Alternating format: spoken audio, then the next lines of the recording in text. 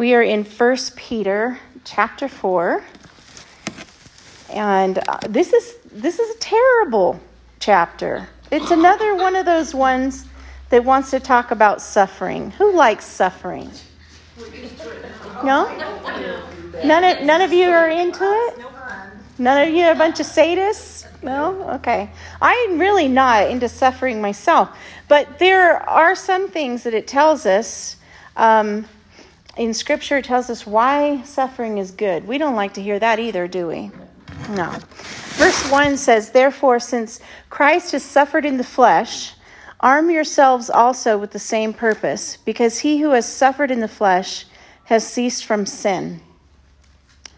Remember back a couple of chapters, and it talked about basically getting your mind focused. This is talking about taking up arms. When you hear that, taking up arms, what picture does that give you? Putting on the armor of God, right? That's something that we're going to need to do in order to go into battle, not only in our mind, but battle when it comes to suffering. Because we feel like it's a losing battle as soon as suffering enters our arena, don't we? We all of a sudden got to figure out that it is not only up to us to win this battle on our own. We got to sometimes, am I the only one? You got to sometimes feel like you got to get your brain back in connection with God, that he's actually the one in control, right? Because that doesn't always happen automatically for me. Does it for you? No. And I don't think it really, maybe Kathy, she probably has that together. I don't. So I think, if I was as good as Kathy, I would definitely be able to see, suffering coming and be like, and I would laugh at it. Do you laugh at it? I don't laugh at it like she does. So, right. So therefore, since Christ has suffered, though, arm yourselves with the same purpose. What does that tell you right there? That we're going to do some suffering too. Amen. Amen. We're going to do some suffering too. It's not like a maybe, right? And Paul talks about that too. Like, this isn't really a maybe situation. You will suffer in this life. And suffering shows up in different forms, doesn't it? Name me some ways that suffering shows up. Loss of family or friends. A loss, right? Definitely. Pain, yeah. An illness. Money. Traffic. Ditto. Getting old. Yeah. Okay. Going deaf, like me, right? Elections, government, yeah. What about things that do you bring upon suffering all by yourself? What? I can bring some suffering on all by myself just by the sin that I choose to enter into, right? I can also deal with suffering in some of the same ways, and I think that that's what Scripture is telling us too. Some of the same ways as Christ, in that he was rejected for who he was and what he believed, right? I feel like this would be a good time in our society that we could say that there are Christians that are being rejected for their beliefs, right? And we can feel the effects of that from others that maybe don't get it, right? Why you believe what you believe. I have a, this is recorded. So someone I know had something to say the other day about, let it go. It was kind of like that free love sort of, if you don't agree with them and they don't agree with you, maybe be open to the fact that you're wrong in your thinking and that they may be right. And I think that sounds great until it comes to absolutes, right? But there are some things that we know according to Scripture are absolute truths. That it doesn't matter how you coat that, it is not going to align with the Word of God, and I can't go with that, right? Doesn't mean I can't love you.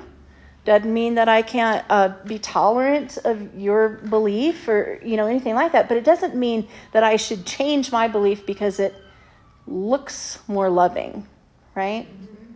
So he says here, because he who suffered in the flesh has ceased from sin. What does that mean? Don't know. I was going to ask you. You were going to ask me? I was going to ask Susie. Susie, what does that mean?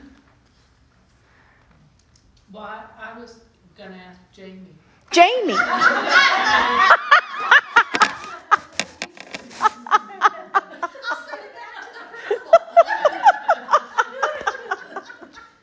All right. My feeble attempt at this answer is that he who has suffered in the flesh has ceased from sin. And that, to me, kind of looking at some of the commentary, was that suffering can be, in that purpose, can be that God would allow things to stop us from sin. Does that make sense?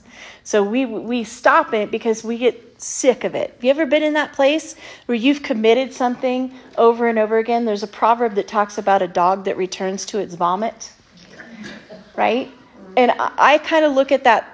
God will allow suffering in your life to bring you back to him. And we will turn from that and say, you know what? I don't want to go back to the vomit anymore. I'm done with it. Right? You don't want to have anything to do with that. That's my feeble attempt at that verse. Somebody greatly smarter than I am would probably give you something way more drug out than that. But let's go with that for now, unless someone disagrees. Nope? Okay. Verse 2 says, so as to live the rest of the time in the flesh, no longer for the lusts of men, but for the will of God. Who or what are we living for? We got saved, right? I'm assuming you're all saved. Let's assume that. If not, well, let's have a talk later. But when we got saved, there has to be at some point, and 1 Peter's been talking about that, at some point you've got to see some growth in your life, right? And we do those self-checks that Paul talked about.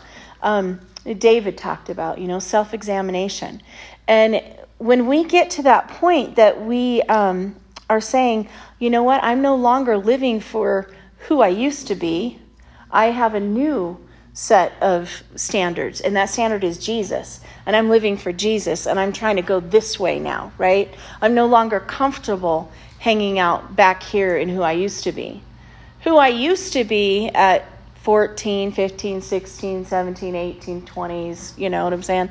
Who I used to be claimed they were a Christian, but was doing some very contrary things, right? There was a growth period in there, but there was also a period of time where at some point I had to say, I want to die to that sin, right? And I want to live for Jesus. So that is one of the things that we have this word focus that we're talking about. That is one of the things that we have to focus on our life. Who am I living for? Am I living for God? Am I living for the things in the flesh? Which goes right into these next couple of verses. This next one, for the time already past is sufficient for you who have carried out the desires of the Gentiles. That pretty much is saying right there, and I'll finish that verse, having pursued a course of sensuality, lusts, drunkenness, carousals, drinking parties, and abominable idolatries. Now, that's not the limit of sin, is it? No. But I could tell you, that was Kim at 18 years old in college, drinking, messing around. And my non-Christian friends said, how do you call yourself a Christian? And that stopped me in my tracks. And I dropped out of that college and broke up with a boyfriend and left because I was I was not living for God anymore, even though I claimed to know God. So he's saying there comes a time that you have to recognize who are you living for, and there has been sufficient amount of time. I love that. The time already passed is sufficient. In other words, you don't need just a few more parties. You know what I'm saying? If I could just get just that one really good New Year's Eve party, and then I'll go live for you, Jesus, right? I have heard as a youth leader for years, and even from adults, as soon as I get my smoking habit and, I get rid of that, then I'll come to Jesus. There's some sort of cleanup party that has to happen. Or, you know what, I got to get out of my party mode. I just need a couple more young years to sow my wild oats, and then I'll come to Jesus, right? We don't have tomorrow promised, do we? You might come to Jesus differently. Yeah, you'll be coming to Jesus, no matter what. But But we don't have that tomorrow promised. And if that is, one of the greatest messages we can give to people is Jesus says, come as you are, then he'll do the cleanup, and it's done on his timing and through him. And then that's what remains permanent and actually sticks instead of trying to do things always in our own flesh, right? So there has been sufficient amount of time for us to sin. We don't need to schedule anymore. I don't know. Am I wrong? Anybody got... Maybe that is a really kicking New Year's Eve party. I don't know. But I don't know. Have you ever been, had your old buddies respond negatively to who you were afterwards? Yeah? Tracy, do you want to share any of that? Well, I had to start a whole new season of my life. Yeah. I had to leave the old life because the old life wasn't coming with me. Yeah. They weren't on board. Right. Twice that's happened in my life. The first time it was done for me because I was still in high school and making really bad decisions. And I was taken out of that high school, put in my bedroom, and the nails went into the window. The food got chucked in and the door slammed, But in that time, that was before there were cell phones. Isn't that crazy? Right? Right?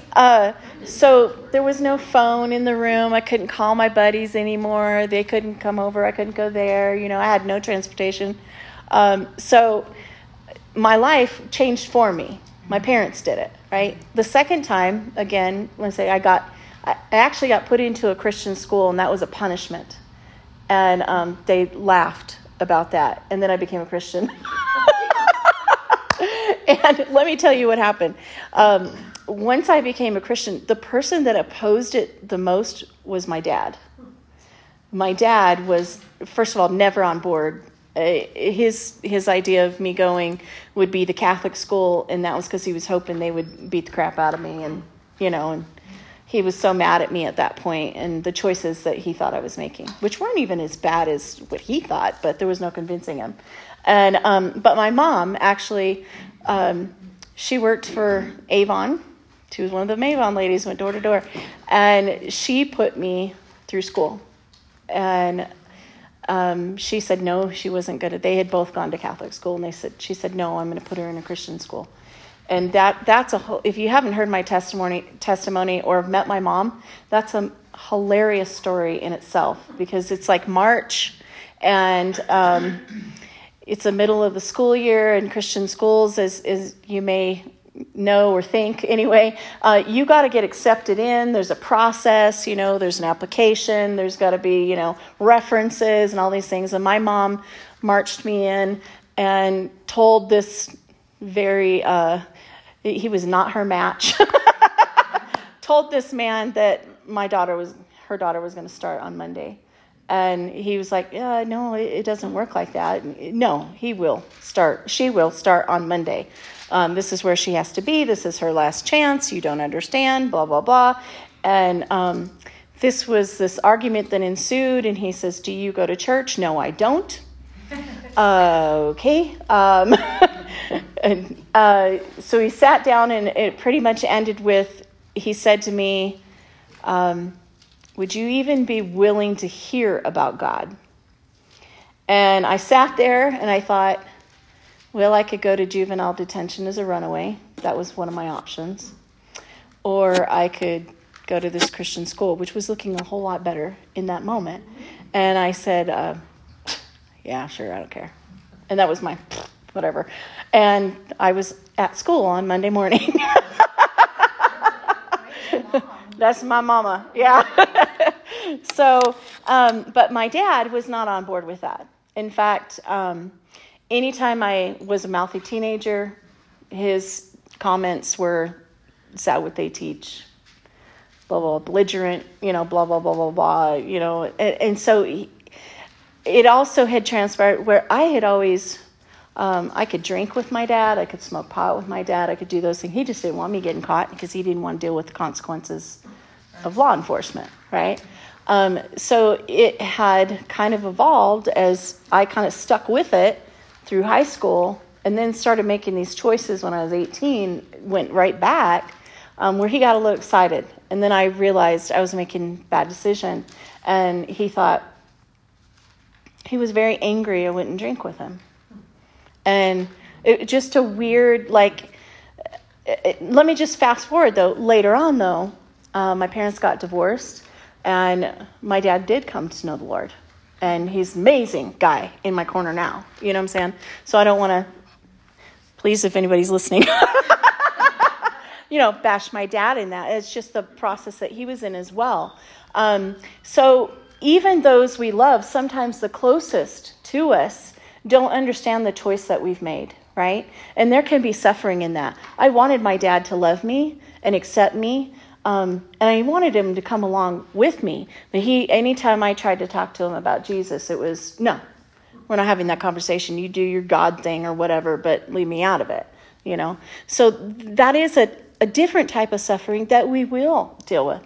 I got to imagine for Jesus, because, you and I, if someone rejects us, maybe it hurts a little or whatever, and we can let it go and we eventually get over it. I can't imagine being Jesus when someone rejects him. That's a great deep hurt, right? So we can look at this and say, you know what? Maybe I would deal with some of the same things that Jesus does, but never to the same degree, right? We could never say we've suffered in any way the same as him, right? Physically, emotionally, spiritually, at all. But he is saying, you know what? Anything that you think that you've been through that's hard, I've been through, right? We always have, he can relate to us on that. Verse 5 says, but they shall give account to him who is ready to judge the living and the dead. For the gospel has for this purpose been preached even to those who are dead, and though they are judged in the flesh as men, they may live in the spirit according to the will of God. What's that talking about?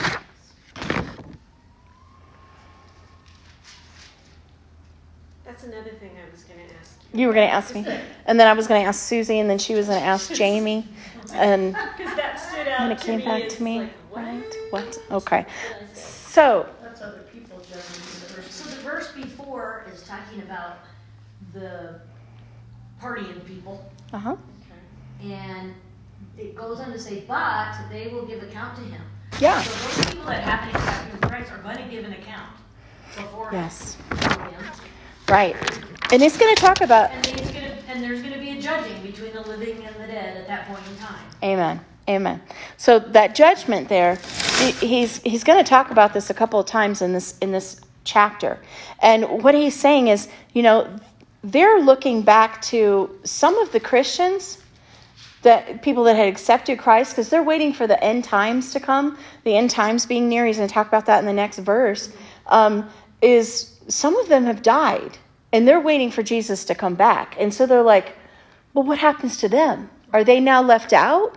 And he's going, you can be dead. There's two different kinds of dead, right? And he will go on and he'll talk about the second death, like in Revelation 21:8, it talks about there's the second death, right? Because when you and I die, that's not really a death, right? But we can be dead in sin and stay stuck in that sin because it hasn't been propitiated for us, right? In other words, because you don't accept, not us, but because an unbeliever doesn't accept Jesus, they're stuck in that sin. There was no bridge that fixed that for them. And so they go to hell, right? And so he's saying there's a death that remains dead, that there's no life that comes from that. There's no eternal life. Those that are dead, those that already died, don't worry about them. Their spirit is with Jesus. Right? They're not stuck in death. This is, for the gospel has this purpose has been preached even to those who are dead. Even though they are judged in the flesh as men, they may live in the spirit according to the will of God. The end of all things is at hand. Therefore be of sound judgment and sober spirit for the purpose of prayer. And above all, keep fervent in your love for one another, because love covers a multitude of sins. there was this story. I'm trying to remember what it was. You know how you get that thing? It's like, it was a rescue story. What was the rescue story? I'll come back to it. But there was a story that stuck out when I was reading this, and hopefully it'll jump back in my head here. But when he's talking about the end being near here, and he says sound judgment, sober spirit, what are those things? What does that say to you?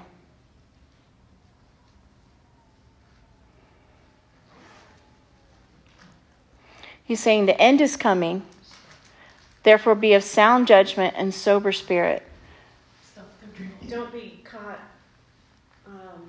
sleepy or drunk or unaware of your surroundings. My NIV is be alert and sober, of sober mind.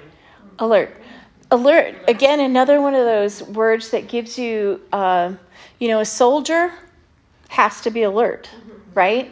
So when you take up arms and you are on the alert, a soldier can't be out of their mind, right? They have to have sound judgment. They have that sober spirit. And he says, what is the purpose for that? So that you may pray. Pray. Why is that important?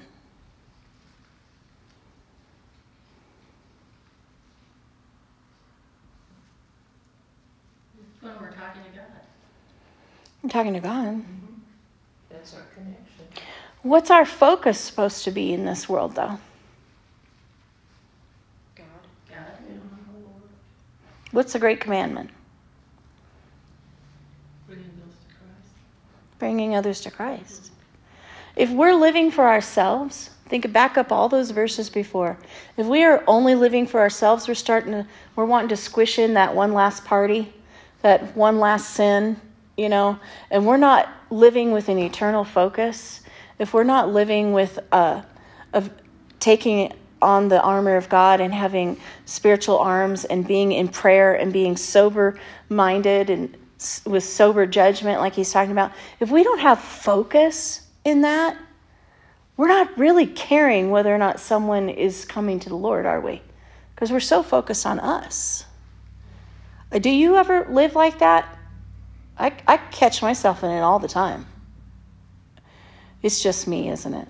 Yeah, I knew it. Dang it. It's always just me. So when you put all that together and you're looking at that and he's saying, the purpose of this is prayer. There is so much more to this life than all of that garbage and all of those distractions. Don't be caught dead in your sin. Be alive to Christ, right? And so he says, above all, keep fervent in your love for one another because love covers a multitude of sins. Why else does he go straight into talking about others? Be hospitable to one another without complaint. Because it is so important that our focus is on Jesus and our focus is on prayer because we have a commission here in this world, right? And that commission is to reach others with the gospel. And when we are, again, self-focused, when we are not having fervent, what does fervent mean? Come on, one of you teachers, give me what's fervent? Focused. I don't know why, but to me, the word fervent kind of means hot, right? Like you are...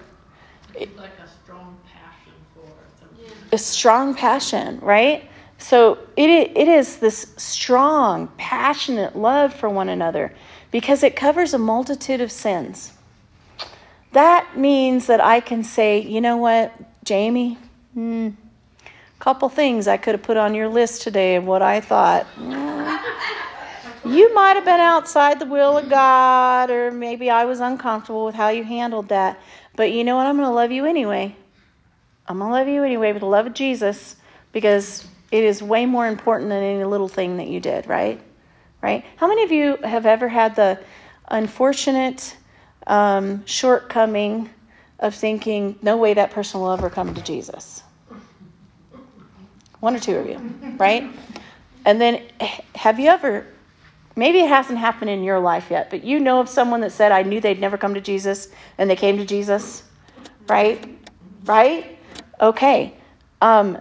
We have some famous examples of that, We have some that are still like Kanye West, still working on that. You know what I'm saying? Yeah, right? Like, okay, you got Jesus, grow a little, but yeah. But there's somebody who said he was Jesus. He said he was God. He's got songs about that. And then he came to know the Lord. And yeah, he's got some growing to do. Right? He's come a long way, though, to get to that point that he's humbled himself and said, I'm not Jesus. There is a Jesus. Right? And took that upon in front of the world. Guts. And we could look at him and say, I see all the ways that you are not perfect. Right? And I don't know. I don't intimately know the guy. He's not on my, Rolodex. But but I'm just saying, for just as an example, there's somebody that has, in the public's eye, decided, I'm going to proclaim the name of the Lord in a very worldly arena, right? The guy probably felt a little bit of suffering. Oh, yeah. Right? The guy has probably felt a little bit of suffering in his own family. His own wife has probably felt a little bit of suffering, So be hospitable to one another without complaint. Anybody have someone stay and then, because this is me, again, the whole Bible was written for me, just so you know. It's like all my sins are listed in 1 Peter chapter 4. Be hospitable. So I've had people come. And then they left a mess, and and then you grumble about it, and right? So be hospitable to one another without complaint. I think, you know what? God doesn't even want us to get grumbly about the little things, right? He wants us to cover a multitude of sins with love. He wants us to forget what the mess is that those people left. He wants there to be higher purpose in our life, right? We're going to teach them to clean it up, though. Unless you're with Jamie. Jamie will just teach them. Yeah. Maybe they need a timeout for a minute. She'll have a little talk with them. Right? I'll see in the corner. The next sentence is the gifts that he gives us. Right. So maybe somebody else for cleaning gifts. Yes, that's what it is, right? They're just staying with the wrong person.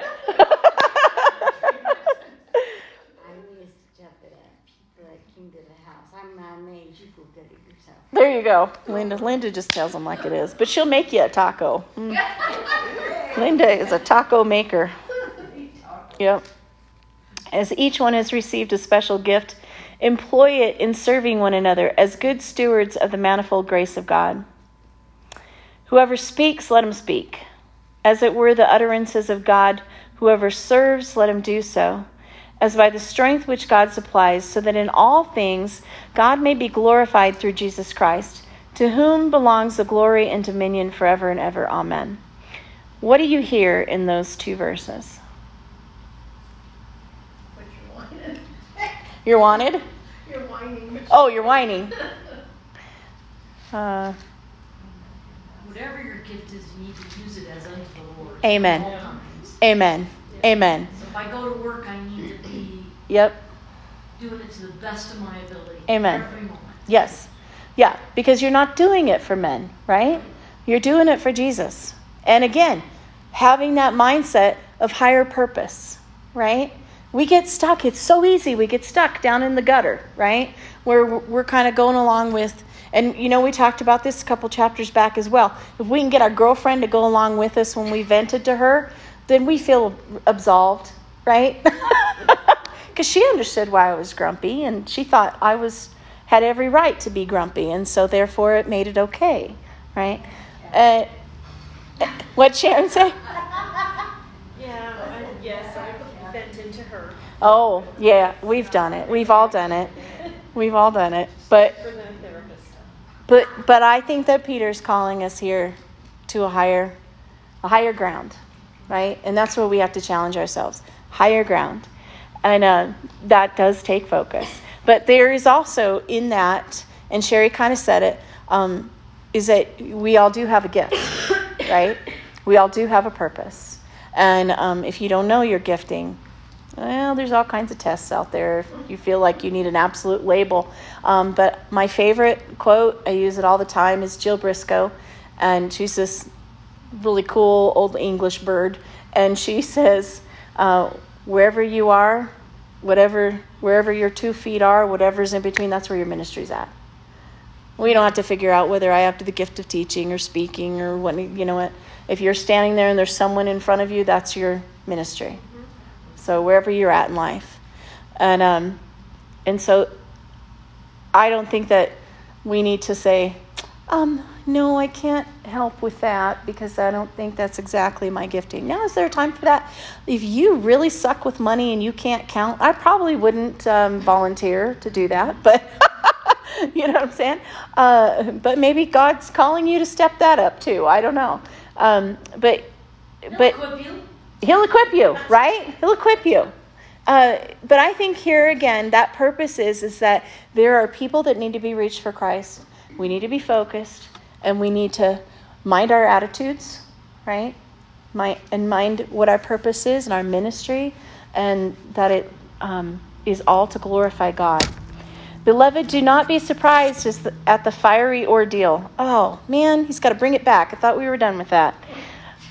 Do not be surprised at the fiery ordeal among you, which comes upon you for your testing. Now, did he write that knowing that Biden and Trump were in the middle of this? I don't know. But here he is. He says, as though some strange thing were happening to you. Especially in the state of Arizona, right? We're like, what happened to our state, right?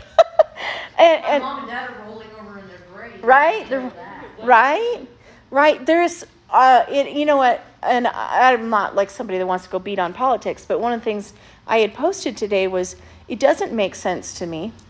It's fine if it is what it is. I believe in a fair election, but it doesn't make sense to me if a president is losing by $100,000 votes. Or 100,000 votes, why the senator in the same state of the opposite party is winning. That doesn't make sense. But that people didn't vote for him.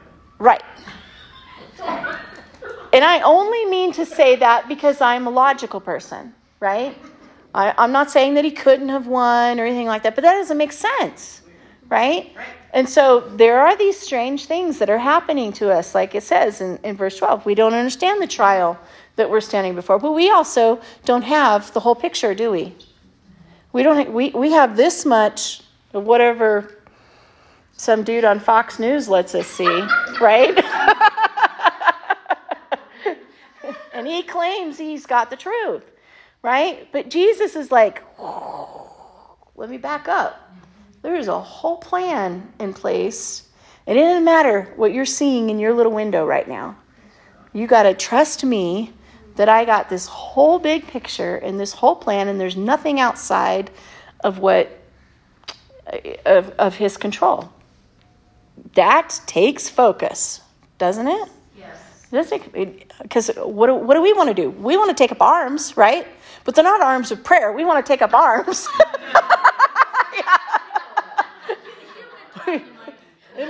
Me and my 12 girlfriends are going to go recount the votes for you. Step aside, sir. We have to remember who we really serve. We have to remember who we really serve. Absolutely. That's what keeps me going. Right. And he's in control. Again, I prayed about it in the beginning about Daniel and Nebuchadnezzar. Nebuchadnezzar was a total pagan, right? I could pray Biden before the throne of God. Nebuchadnezzar came to know the Lord in the end of all of that. Because Daniel remained faithful to God and yet respectful in the moment. That's hard. He remained respectful through it all. He gained favor with both God and men. And it changed that man's heart through God used him. And so you never know who's watching us. Maybe some of you in the room, you're like, Ariah's, because I got her name right. Ariah's like, she is really judgmental about that or whatever. Maybe, I don't know if she's thinking that. But what'd she say? She's like, you're talking to me? What did I do? Yeah, it's like, oh, my name just got said, and I have no idea. I did that to Susie one day, poor lady. Yeah. But we have to be careful in what we're saying. Again, let's tie it back up to those verses before.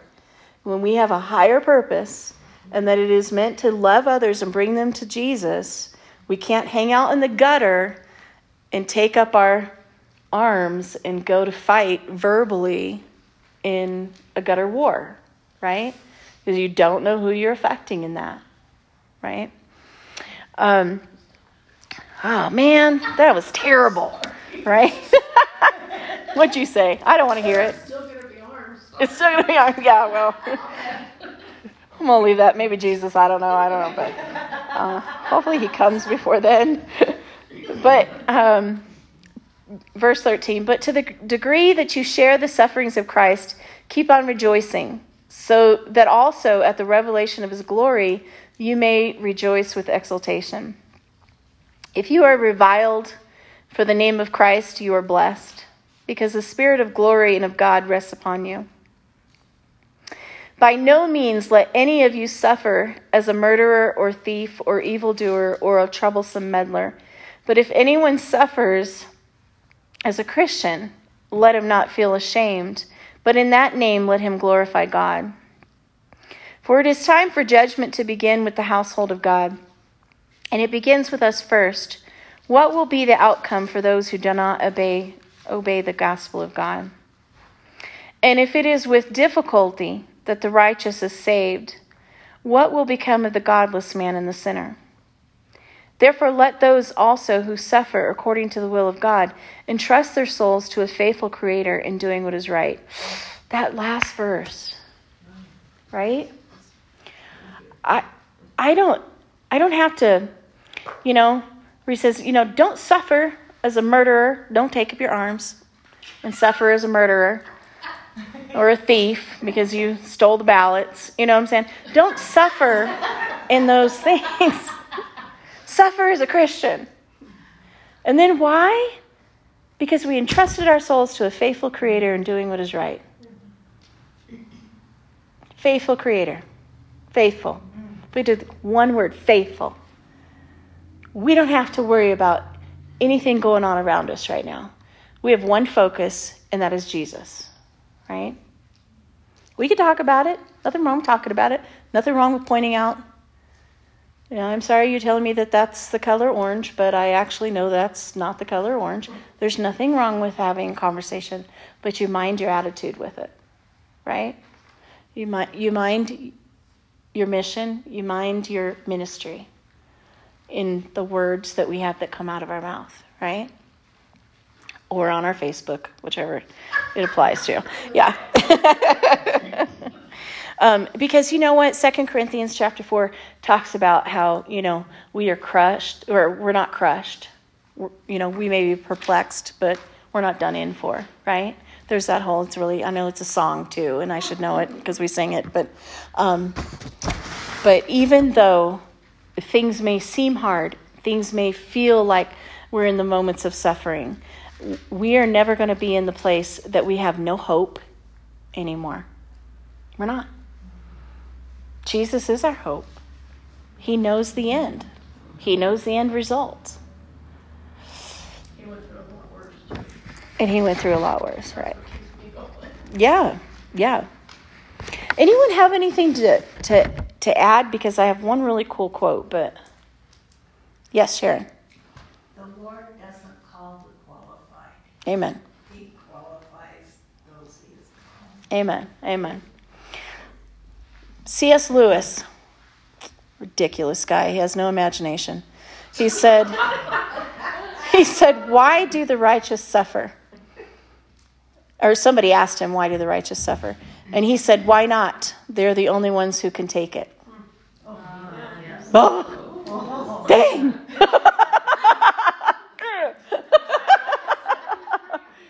We've been specifically equipped in that area, right? We've been chosen. Yep, we are with hope and faith.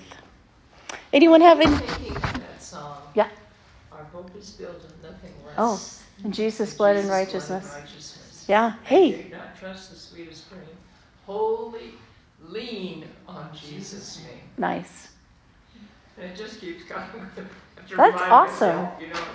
And Pat, she can remember lyrics to songs, not like me, but Well, we used to sing it a lot. Worship team. that is awesome. That is awesome. Does anyone